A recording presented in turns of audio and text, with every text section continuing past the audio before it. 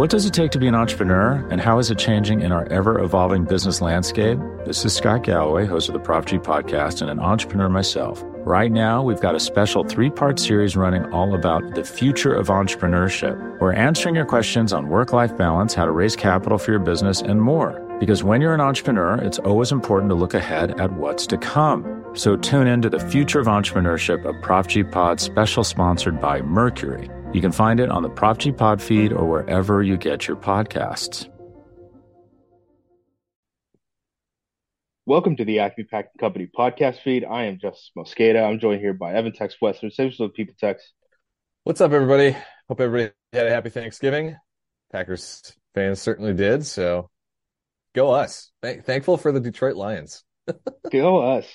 If you're wondering why my audio quality might be a little bit different, I am at the in-laws right now. It is 8 o'clock in the morning Pacific time. I'm trying not to wake every single person up in the house. I think we got 8 in the house right now. Can count correctly. Green Bay Packers end up winning 29-22 against the Detroit Lions. The previously 8-2 Detroit Lions. Before we get into this, Tex, I want to play the schedule game with you real quick. Let's do it. I was on the New York Times playoff machine, which is, I think, the best playoff machine now that 538 playoff machine or season-long stuff just like doesn't exist anymore. Mm-hmm. Shout out to Disney for just ripping that thing away from us. I spent so much time on there. Right now, the Green Bay Packers have a 44% chance to make the playoffs, which seems astonishing compared to what we looked like before the Rams game, right? We were talking about potentially being, what was it, like 3-9 heading into that Giants game. Yeah. So 44% chance to make the playoffs. The situation really is Dallas is going to make it. Philadelphia is going to make it. The Niners are going to make it. And somebody from the South, but well, there's Seattle in Detroit. there, maybe? Detroit's Yeah. going to make it. Yeah. And then someone from the South is going to make it. So that's 5 of the spots, right? So the 2 wild card teams in right now would be Seattle and Minnesota. If one of them collapsed down the stretch, big opportunity for Green Bay to make the playoffs. Again, Yep. I don't know if I even want to make the playoffs because, like, I don't know how fun it's going to be playing Philly or San Francisco on the road, right? But I mean, good sign for the franchise moving forward if they can do that. Not to count the chickens, before they hatch. But so I'm playing with the playoff machine. It gives us a 44% chance to make the playoffs. There are 3 what I would consider gimmies left in the next 6 weeks, right? It's the Giants, it's the Panthers, it's the Bears. If the Packers just win those 3 games, the team has an 80% chance to make the playoffs, according to the New York Times playoff machine. So really, I mean, they just need to take care of business in those 3 games and then pull off, one against the Chiefs or Bucks or Vikings, one of those 3. If they can get one of those 3, they're going to be in a very good position to actually make the playoffs. Yeah, you look at this and it sets up pretty damn well to see them potentially go 4-2 down the stretch here. And they do that. They're 9-8 and sitting with a winning record, something none of us would have ever expected, when they were sitting at 2-5 after that loss to the Vikings after week 8. So we saw even after the Steelers game 2 weeks ago, it was all right, let's just see positive growth and movement in the right direction. The Chargers game, I mean, I think I said to you after they played the Steelers, I was probably picking the Packers straight up against the Chargers anyway, just because I had, a feeling that with the Chargers defense being bad, that they were going to be able to continue that offensive stretch. But this feels like the turning point. If they can find a way to put a nice stretch run together, find a way in the playoffs, we're all going to be looking back at this game on Thanksgiving Day as the turning point. Yeah, absolutely. And it's interesting because I kind of wrote up the playoff odds earlier in the week. Got a lot of blowback from that just because, a lot of Jim Mora gifts, right? Just playoffs. But it's a real possibility. The NFC is not good right now. This is something that we've talked about consistently this year. I talked about it with Chuck when we were recording for Intercepted a couple weeks ago. It's It so painfully top heavy. Like that's the so key, top right? heavy. In the AFC, you've got what, 10 teams that all viably have a legitimate case of being worthy of a playoff spot. Um Yeah, and if if any of those teams was in the NFC, they'd probably be squarely, in that top five group. But yeah. yeah, you definitely There's have. like four good NFC teams right now, Yeah. and then teams that like it's like if you get hot, you'll probably make the playoffs, but you could also just collapse down the stretch too. So Yeah. But to your point, I mean, do we think that this team, if they somehow sneak in, is going to make a run like the 2010 or yeah, the 2010 team? No, probably not. That's not that's not how this team is built, and they have too many issues with injuries and youth and everything. But if they did, I mean, man, that'd be obviously, that we've already taken, I think, any question about LaFleur and yep, his job status. That is now officially off the table with the way and this Love game went. done And Love, I done mean, deal. yeah, I think Ben Solak wrote it up this morning for the Ringer, that he's in as Love being the guy.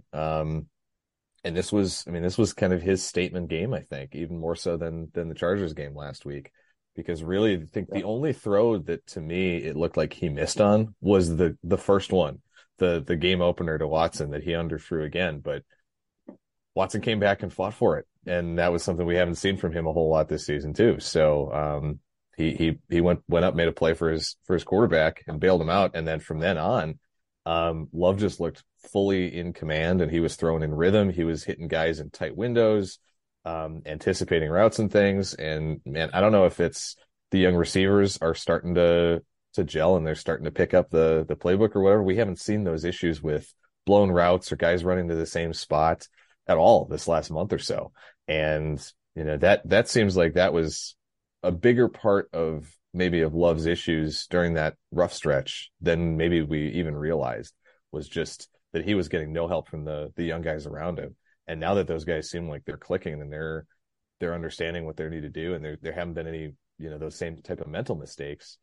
Now Love is just free to fire it and work within the offense. And it's been a lot of fun to watch these last couple of weeks.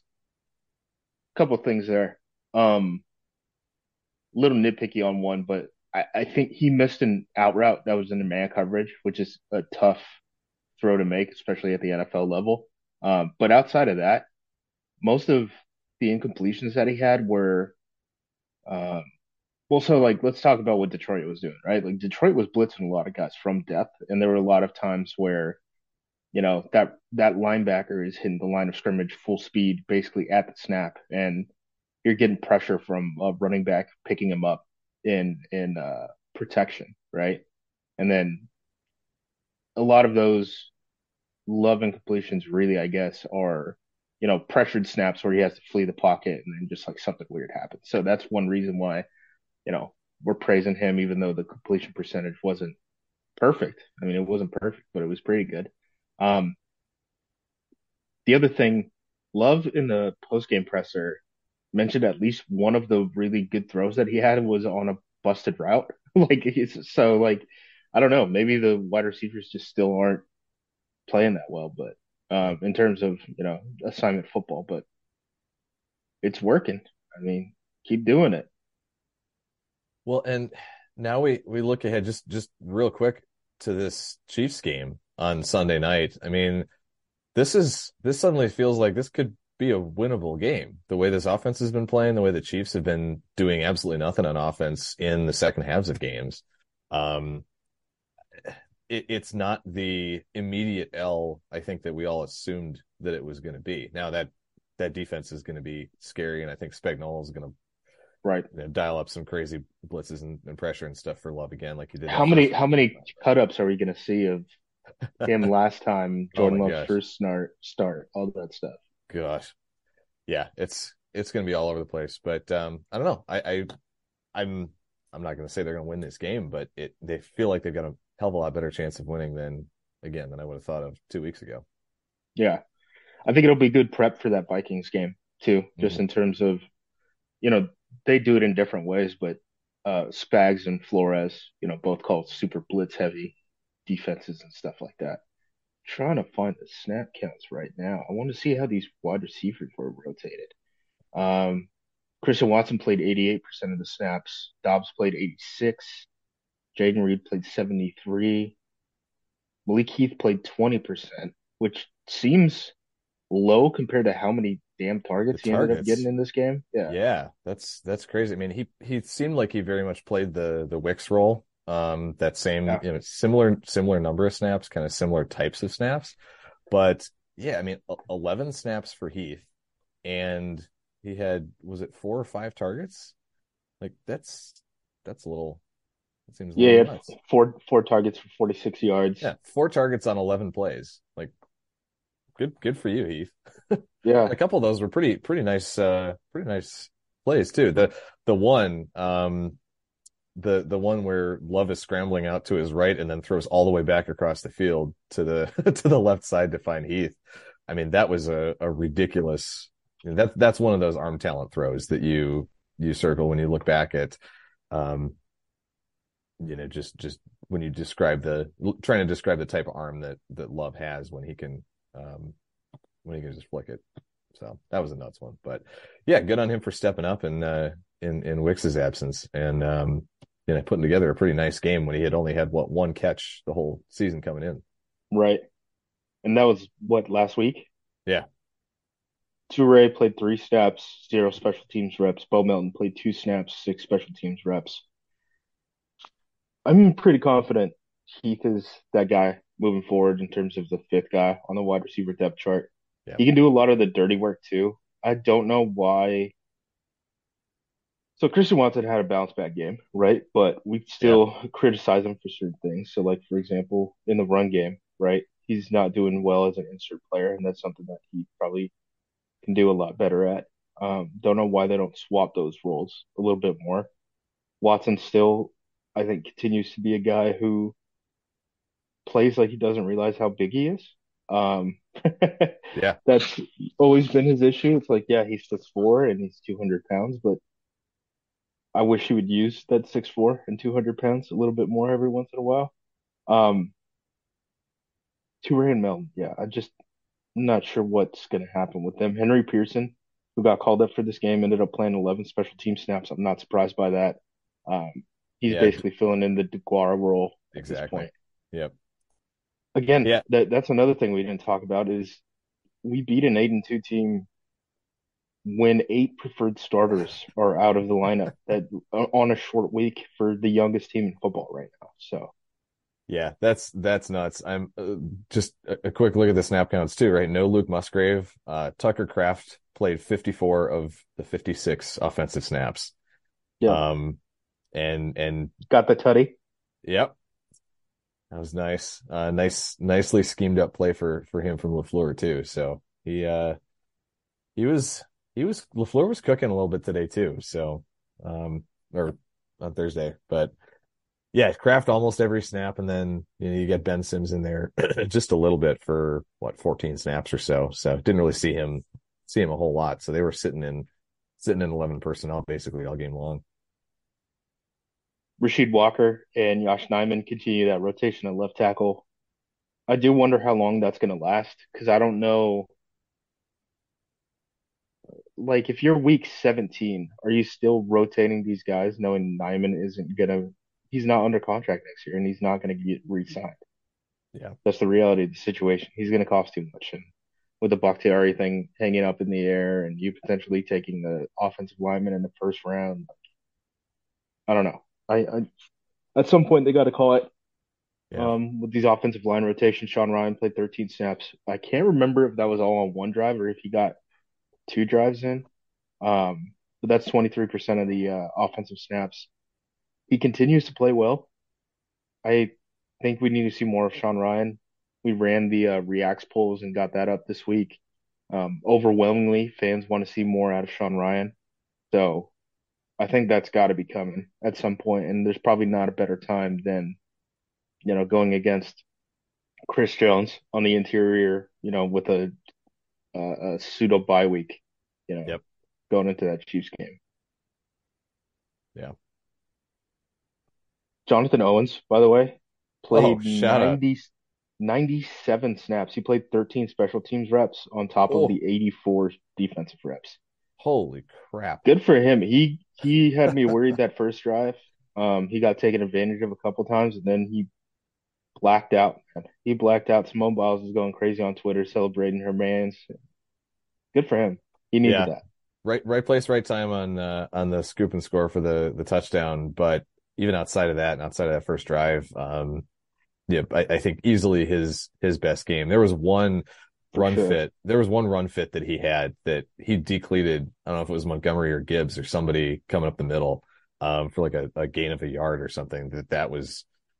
I think I jumped up off the couch and shouted and scared our friends who were watching the game with me because I was so excited. I didn't know and that was one too where I just saw the 3 and I thought at first just based on like how aggressive of a safety play that was that might have been Anthony Johnson. Then once I saw it was 34, I was very pleasantly surprised. So yeah, shouts to Owens for his best game so far as a Packer.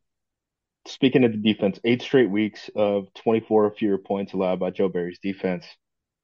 Again, I think they're handcuffed.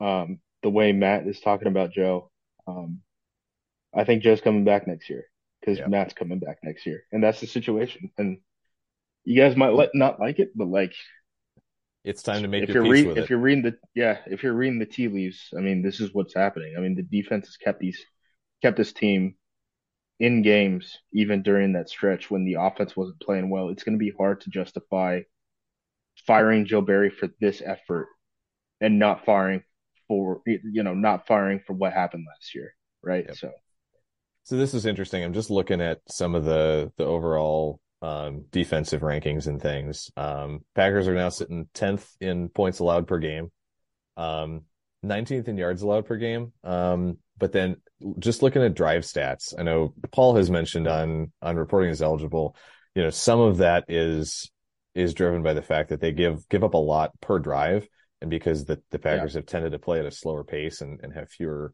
drives and fewer opportunities. So like average drive, Packers are giving up the 28th in terms of time of possession and 31st in terms of number of plays per drive, but they're still sitting at 14th in points allowed per drive. So it's got to be, defense is doing a decent job at least on third downs, but pretty good in the red zone too. I was going to say 10th in red zone percentage for all the for talk touchdown percentage. Yeah. For all the talk about the red zone, and sometimes there are those inside runs that are just going untouched and stuff like that. They have gotten some turnovers down there. They have gotten some missed field goals and stuff that's kind of helping them a little bit. Yep. And they're not shying away from their identity. I mean, Preston Smith early on in the game was functionally targeted 2 times really early. I mean, one time the first read, for example, like this wasn't a target, but the first read he was covering one of the receivers. I can't remember who it was over the middle, kind of I think it was Amon-Ra St. Brown actually. I think so. And he gloved him up, and then the other like 2 plays later, they try targeting him in the flats, and he just holds it down. So got to give them some credit at some point. Like they are playing NFL offenses, and they are keeping these games pretty low scoring. Laporta, Laporta. What was Greg Olson doing with that?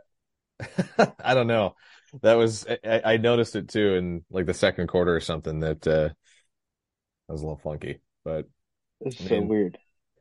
He had an okay game, but what, He five got catches, targeted 8 targets, 1 billion times. Yeah. Well, and it seemed like it was a lot early, and then he kind of phased out a little bit after that first drive or two.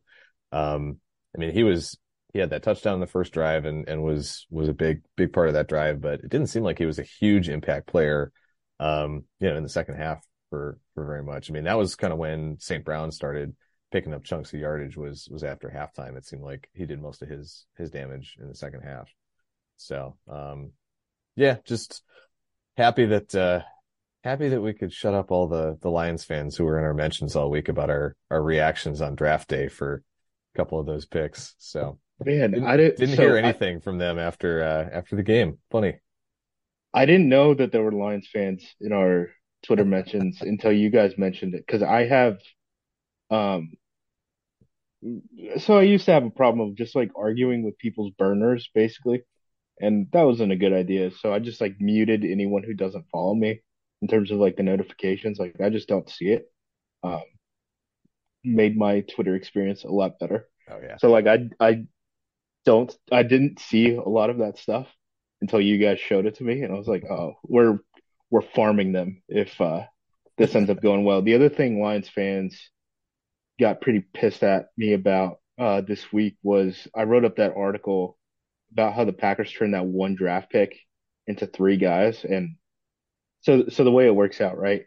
Green Bay trades the draft pick that the Lions eventually draft Brian Branch for, and they end up turning that into Jaden Reed and Tavian Wicks and Carl Brooks. Well, Carl Brooks recovers a fumble, right, in that game. Um, Jaden Reed scores a touchdown on Branch, and Tavian Wicks has had a pretty good season so far. Lions fans got into the comment section at APC, started arguing, and were like, "Wait, Good's smart for not taking Brian Branch," and that one kind of backfired. And you guys kind of made an ass out of yourselves once again. That had to be a nightmare game for Lions fans, right? Oh yeah. It's your like yearly game. It's on national television. Everyone's paying attention, like around the country. You crap the bed at 8-2 after you build up all this momentum. Jordan Love looks good. A whole lot of things going on. But Joe Barry holds, the guy who was the defensive coordinator of the 0-16 Lions defense ends up kind of making your quarterback look like a bozo. The Goff small hand stuff starts appearing again. Goff is terrible at fumbles. Again, I think it comes down to the small hands. I remember as, a West Coaster watching him at Cal, like the rain game stuff with Goff was Yeah. a real deal. Like they would pull him at Cal because he was just a fumble liability. And we're talking about this probably, I don't know, we're like 2, 3, 4 months removed from Goff probably getting that Daniel Jones contract. So Yeah, I'm this felt like excited. a worst case scenario for Lions fans. So I had a couple of friends of mine who were from Michigan who were Lions fans and who got last minute standing room tickets for the game. And yeah, they were not happy. I told them I'd wait to gloat until I see him next week, but I'm gonna have to rub that in a little bit when I get back and run into him next week. Do you know what month the Packers next game is going to be played in, Tex? It is December. Next Sunday What is what is December, my special friend. what is special about December in this Green Bay Packers team? Matt LaFleur is really good in December. How Like good? like Like undefeated let good. like let's say, yeah, I was going to say, let's say he played 15 games. How many of those do you think he's won? I'm Yeah, pretty sure he's 15 for 15. 15. That's Look, guys, we just need one of those three games, right? I mean, the three layups, we got to take care of business. One of the other three. If we do that, I mean, we're legitimately talking about a playoff team, which seems dumb, but if we can get to the playoffs with Love in year one, I mean, just the confidence that kind of instills, and the I mean, even just being able to go to the free agency market, right? I Yep. mean, imagine pitching guys, right? Um, in the free agency market, so I don't know, a month ago, after what they looked like a month ago, compared to, Mhm. hey, we have Jordan Love, he's a young quarterback, and we made the playoffs, right? Like What that's a pretty decent sell. and even if you're talking about, picking in the first round in the early 20s, let's say, you've still got five top 100 picks in 2024. Um, that Jets pick, we know it's going to be a second rounder, with the whole Rodgers thing, but I mean, they're starting Tim Boyle today. That pick looks like that's going to keep climbing up the board in the second round, and that could be a top 40 pick. So you could be picking twice in the top 40, Plus, if three you, times. they're like one loss away from like Rodgers not coming back, right? Yeah. Which is only going to help the Packers in terms of the record for that draft pick. So Yep. So yeah, two in the top 40 potentially, three in the top 60, and another two in the third for five top 100 picks. Even if you're not picking top 10, that's a nice group of selections and some nice draft capital to have. before we get into the vibe checks, the one thing I want to shout out offensive coordinator Ben Johnson for. I've never seen this called in this situation, but it was a really smart call. I think it was what, like um probably like 10 seconds left in the clock um at the end of the first half.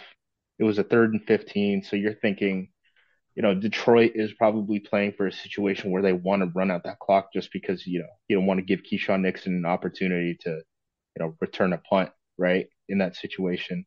At least that's what you're probably thinking of as like a defensive coordinator. So you're thinking, stop the run, all that stuff. They do a draw, which is what, you're typically thinking in that spot, but then they flea flicker out of it. Yeah. And I think Goff actually has a guy open. He just completely missed him. I don't know if he was impacted by the pressure or what was going on, but holy crap, dude. I cannot wait for Ben Johnson to be a head coach for not the Detroit Lions, so we don't have to deal with this crap anymore. That he's a bright guy. Yeah. Yeah. That was that I noticed the same thing too. And I was thinking that's a really clever little thing to throw in there at an end of half situation. So, yeah, go coach, an AFC team. Go coach the Chargers or Go something. coach the Pats. Yeah, Yeah. go coach the Patriots. Yeah. So that'd be fun. It'd be fun to see what he puts together as a head coach in a different conference. Yeah. All right. Let's take it to break and then we'll get into the vibe checks.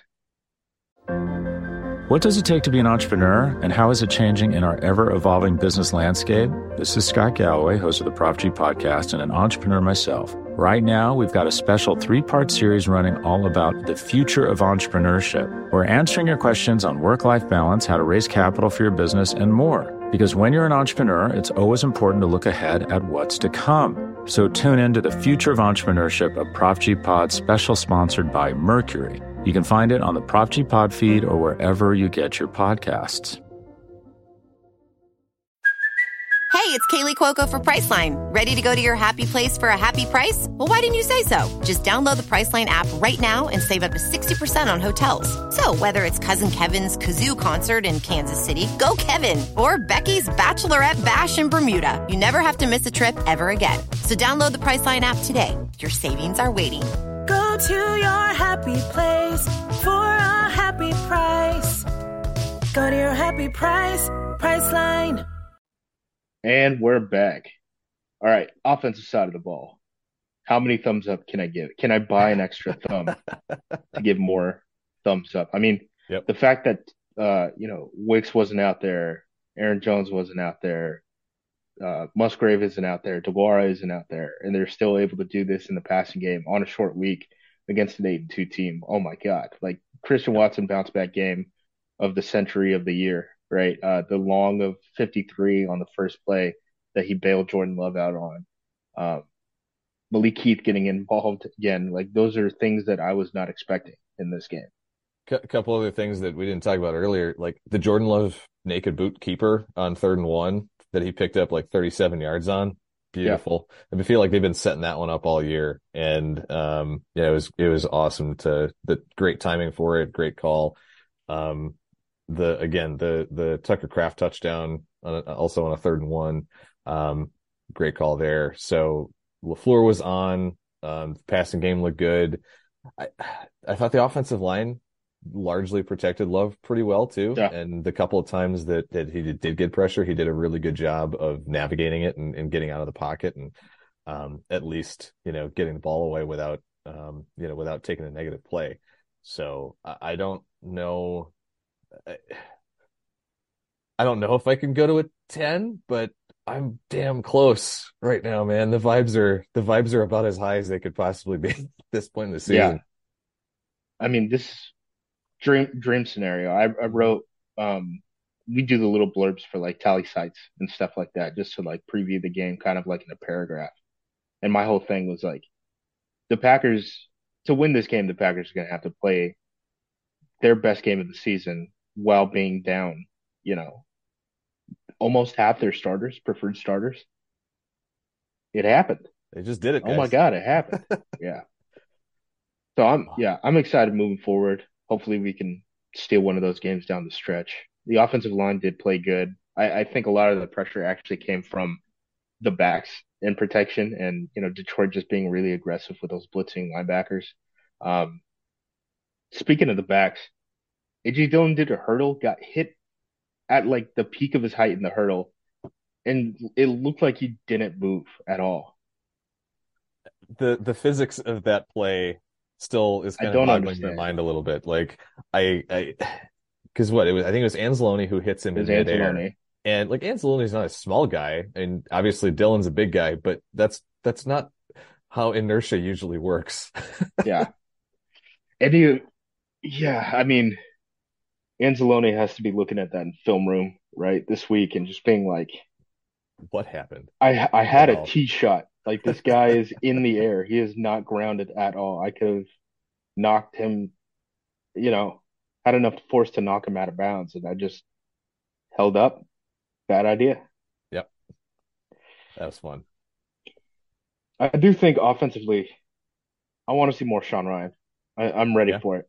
And I was the guy who, I talked about this with Andy a couple weeks ago, and he was more on the play Sean Ryan campaign. Me personally, I was like, I don't know. This guy was Royce Newman's backup a couple weeks ago, and like I don't know how many reps he's getting in practice, but we've seen enough of him in game time that it's like the difference between him and Runyon in the ground game at the very least. Yeah. It's pretty night and day at this point. I think you pull the trigger and you start letting Ryan play a little bit more moving forward. Well, and Runyon is in the last year of his contract, right? So Yep. I think I it's think we're at the a point done too where deal. Runyon, yeah, he's not getting re-signed. So Yeah. So at this point, kind of do the same thing if you come down the stretch, kind of like you were saying with Walker and Nyman. If you've got a lame duck guy, it's especially a lame duck in the case of Runyon, who's not really playing that well, hand it over to the young guy who you're keeping around and who's probably going to end up being the starter at that spot next year.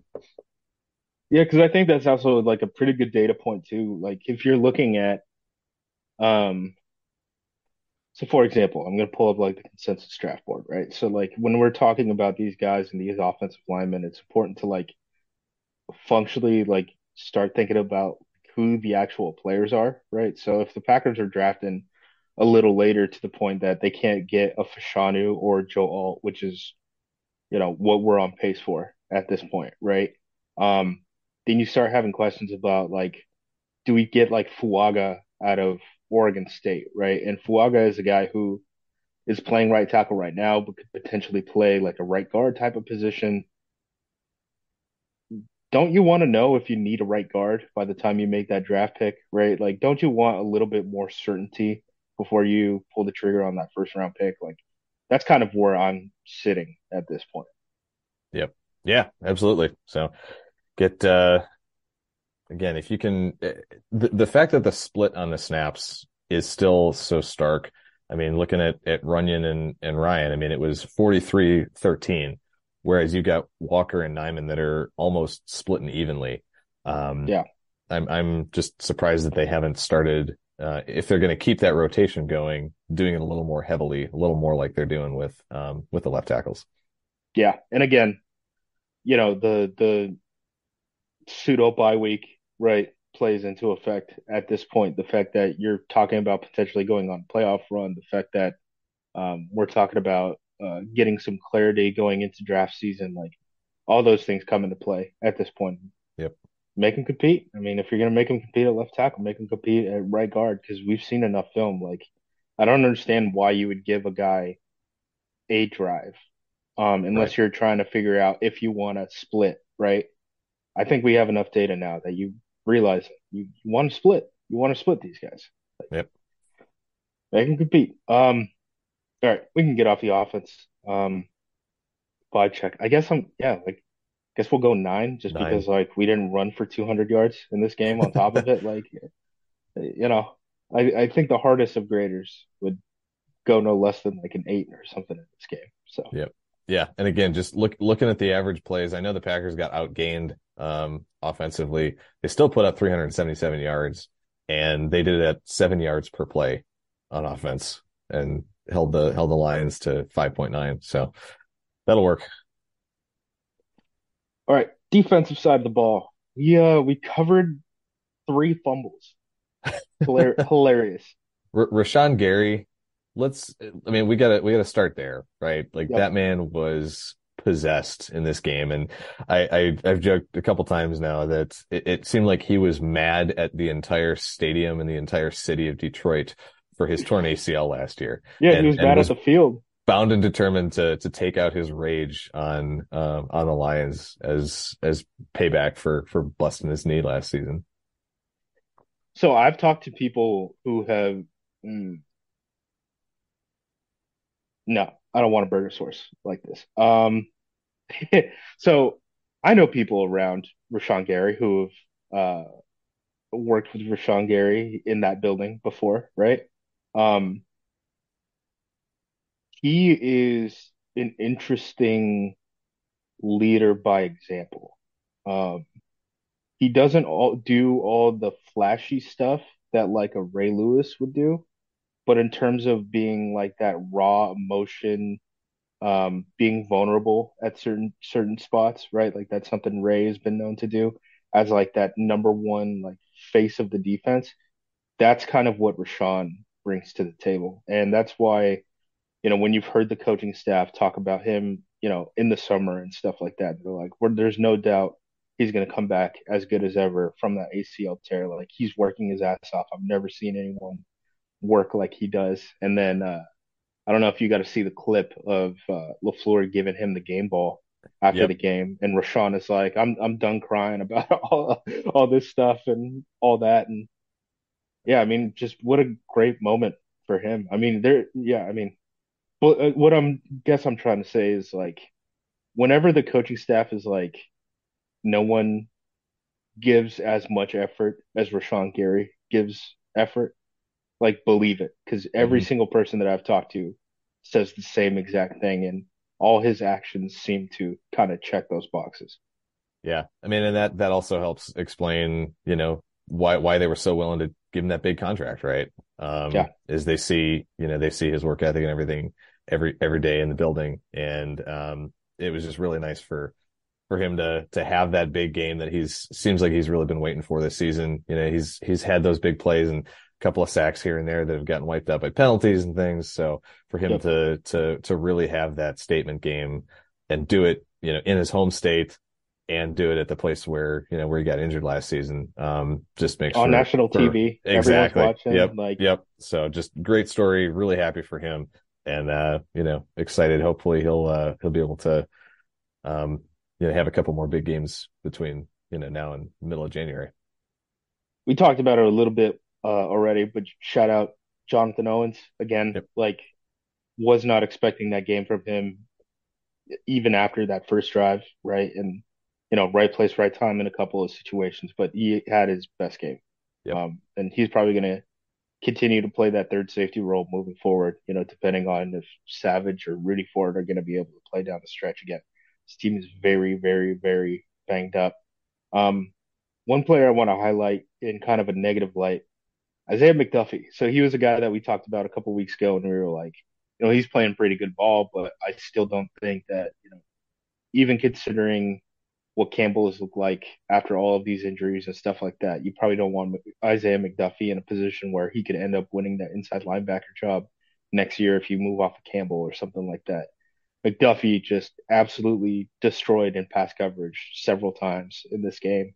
A lot of those, like, if you're wondering why Jared Goff was throwing to wide open guys up the sideline on like deep outbreakers, it's because of Isaiah McDuffie. Not great. Not great. Would have liked to see better there, but I think at the end of the day, he's, him and Eric Wilson. Well, by the way, like Eric Wilson is a guy who's been spelling him week to week, playing pass coverage snaps, in obvious passing down situations at inside linebacker for McDuffie, and that's probably one of the reasons. Um, I think he's still just inside linebacker depth, who's a pretty good special teamer, and those guys have spots, roles at the NFL level, but I don't think we should ever have him being like an uncontended starter. So I think, Yep. Campbell and Walker are probably coming back next year. Yep. Yeah. On the other side of things, man, that pass rush. I mean, we talked about Gary, but the whole Yeah. team, 12 combined hits on Jared Goff in this game. Van He Ness was getting finally, jacked up. Van Ness had a couple, plus the TFL, and Igbari had a couple. Kenny had some big plays. Was the TFL on the punt? I can't remember if the fake punt Oh, you know was what? the That might be TFL or not. his. Yeah, I'll have to double check. But either way, just everybody getting into the act in the pass rush, and we know that's what you have to do against Goff. Yep. If you can It's let been him the sit book back for in the years. pocket, yep, let him sit back there in the pocket, and he's going to pick you apart. But if you can get in his face and get him moving and get pressure on him, he's gonna turtle and and especially early on in that game, especially most of the first half. I mean, that's exactly what happened.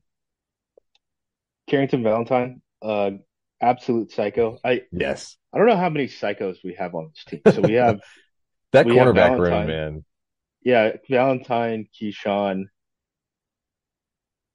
I guess Jair can be like that sometimes. Jair is a weird dude though. Yeah. Um, Well, Donald I feel Levitt's like we're gone, so yeah. can't count him on that group anymore. But I feel like we're two psychos away from having something pretty special. I always talked about this with Nate Tice, because he talked about kind of what his dad's thoughts on the situation was when Mike Tice was the head coach of the Minnesota Vikings, and he was like, you got to have like 10% of your guys to have like a complete screw loose at the NFL level just to like keep everyone on their toes, but you can't have too many that like your locker room just like spirals and everyone's just yelling after every single loss. Feel like we got a couple guys with their screw yeah. loose, and I'll be on the search for guys with their screw loose in draft season because I want to Yeah. add a couple.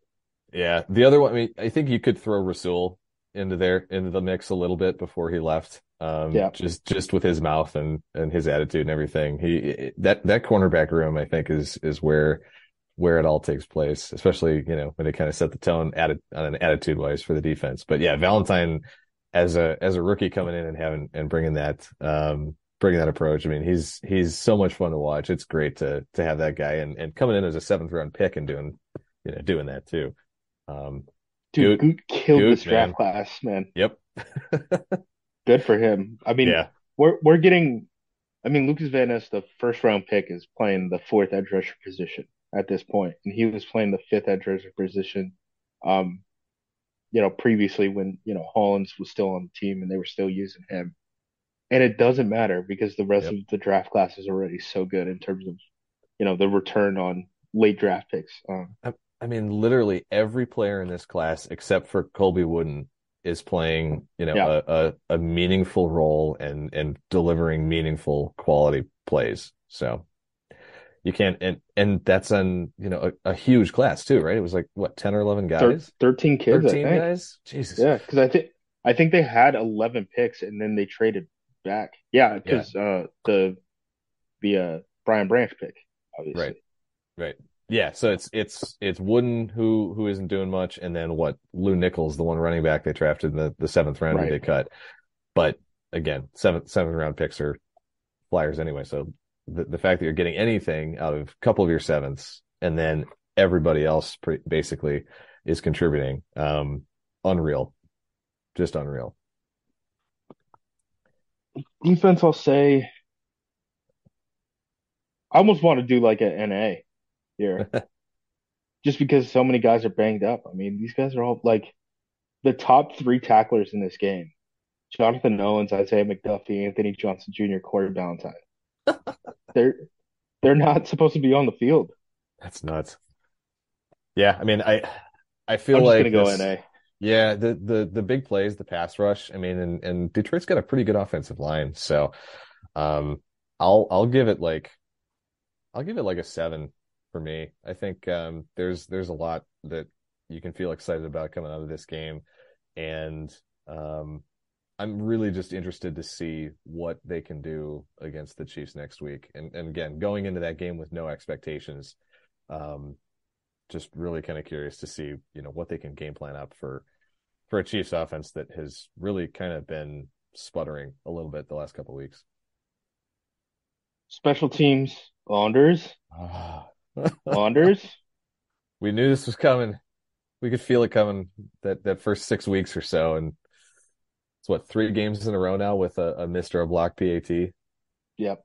Eesh. I think Rich in his presser this week they asked him about the struggles and stuff, and he was like, "You thought it was going to be perfect? Like, you started off hot, man. Like, this never happens in the NFL. Like, it never ends up being perfect. He was going to go through these struggles, and that's fine with me. I mean, I just saw like Cade York, just got like waved off of like the Giants roster. Cade York, mind you, like, last year was a fourth round pick at the kicker position. I know Moody's had his struggles in San Francisco.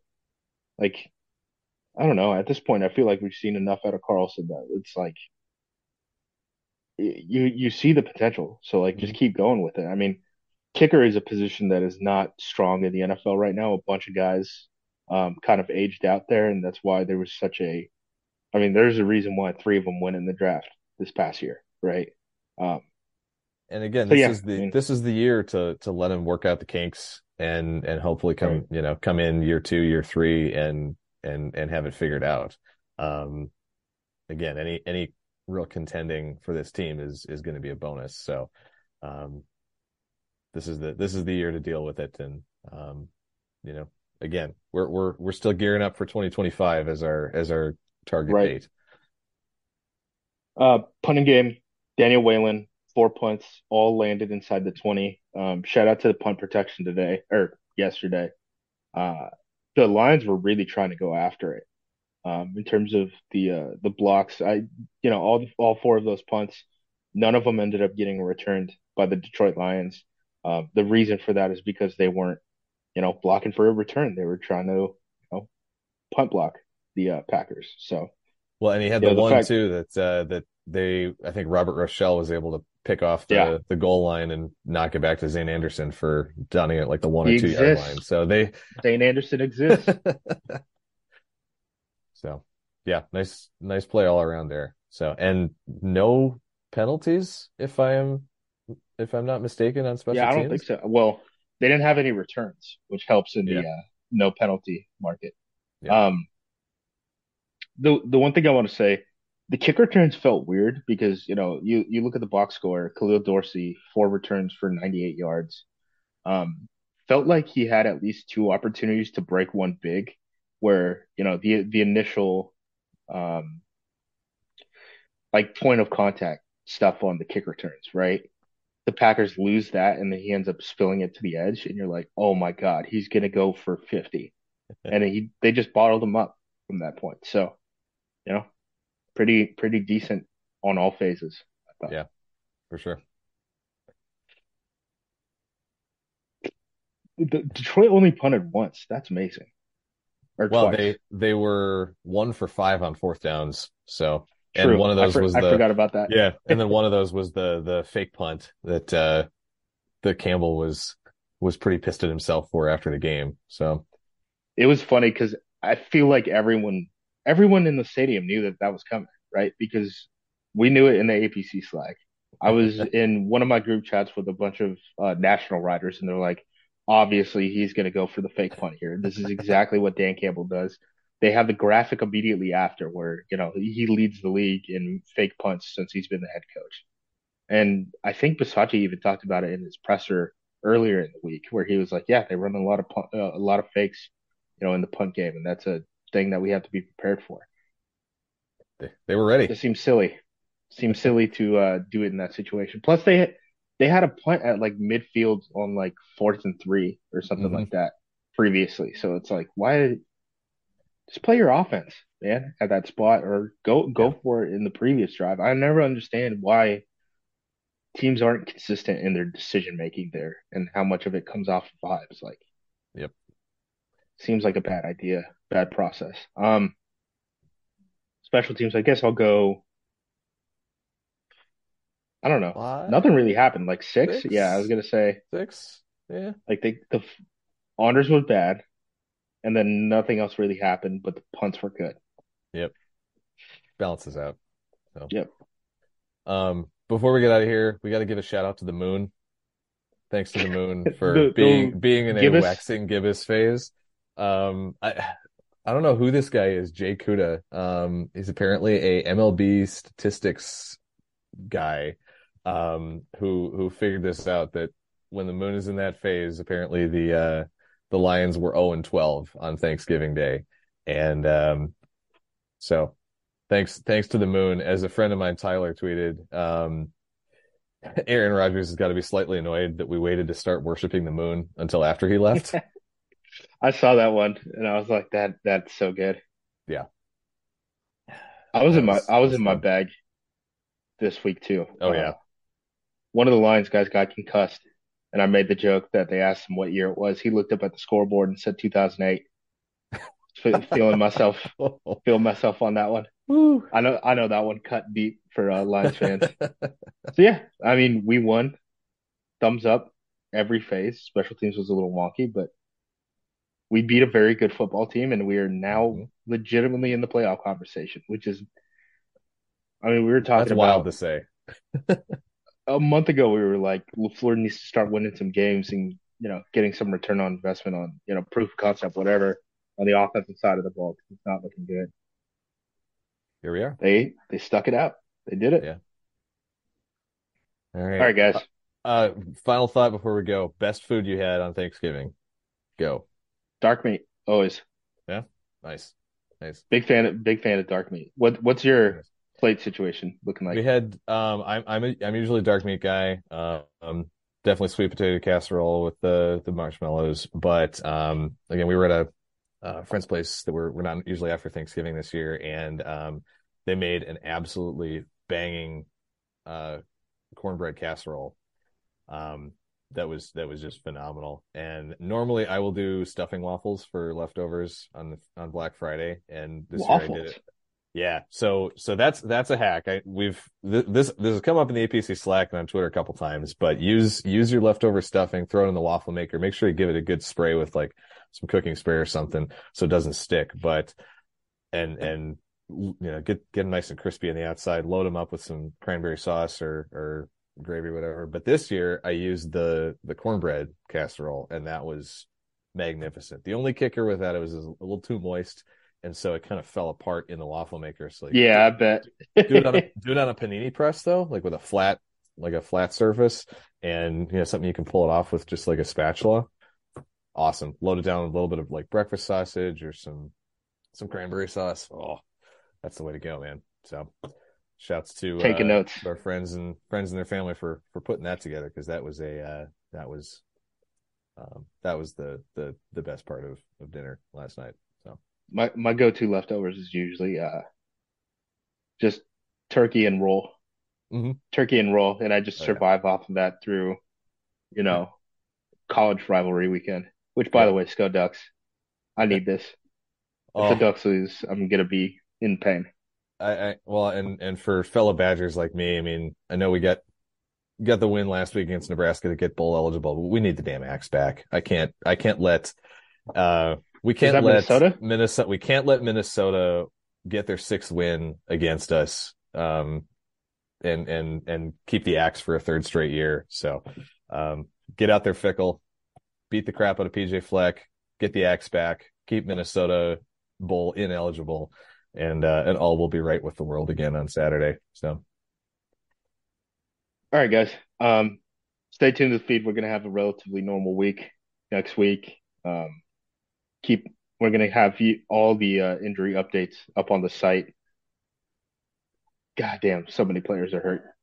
Who even knows who suits up in that Kansas City game? But hopefully, it ends up panning out for us. A couple extra days of rest. Hopefully, that'll be a good thing for that injury report. So.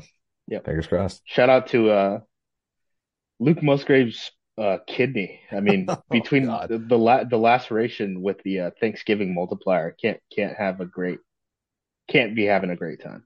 Yeah. Go Pack Go. Go Pack Go. What does it take to be an entrepreneur, and how is it changing in our ever-evolving business landscape? This is Scott Galloway, host of the Prop G podcast and an entrepreneur myself. Right now, we've got a special 3-part series running all about the future of entrepreneurship. We're answering your questions on work-life balance, how to raise capital for your business, and more. Because when you're an entrepreneur, it's always important to look ahead at what's to come. So tune in to the Future of Entrepreneurship, a Prop G pod special sponsored by Mercury. You can find it on the Prop G pod feed or wherever you get your podcasts.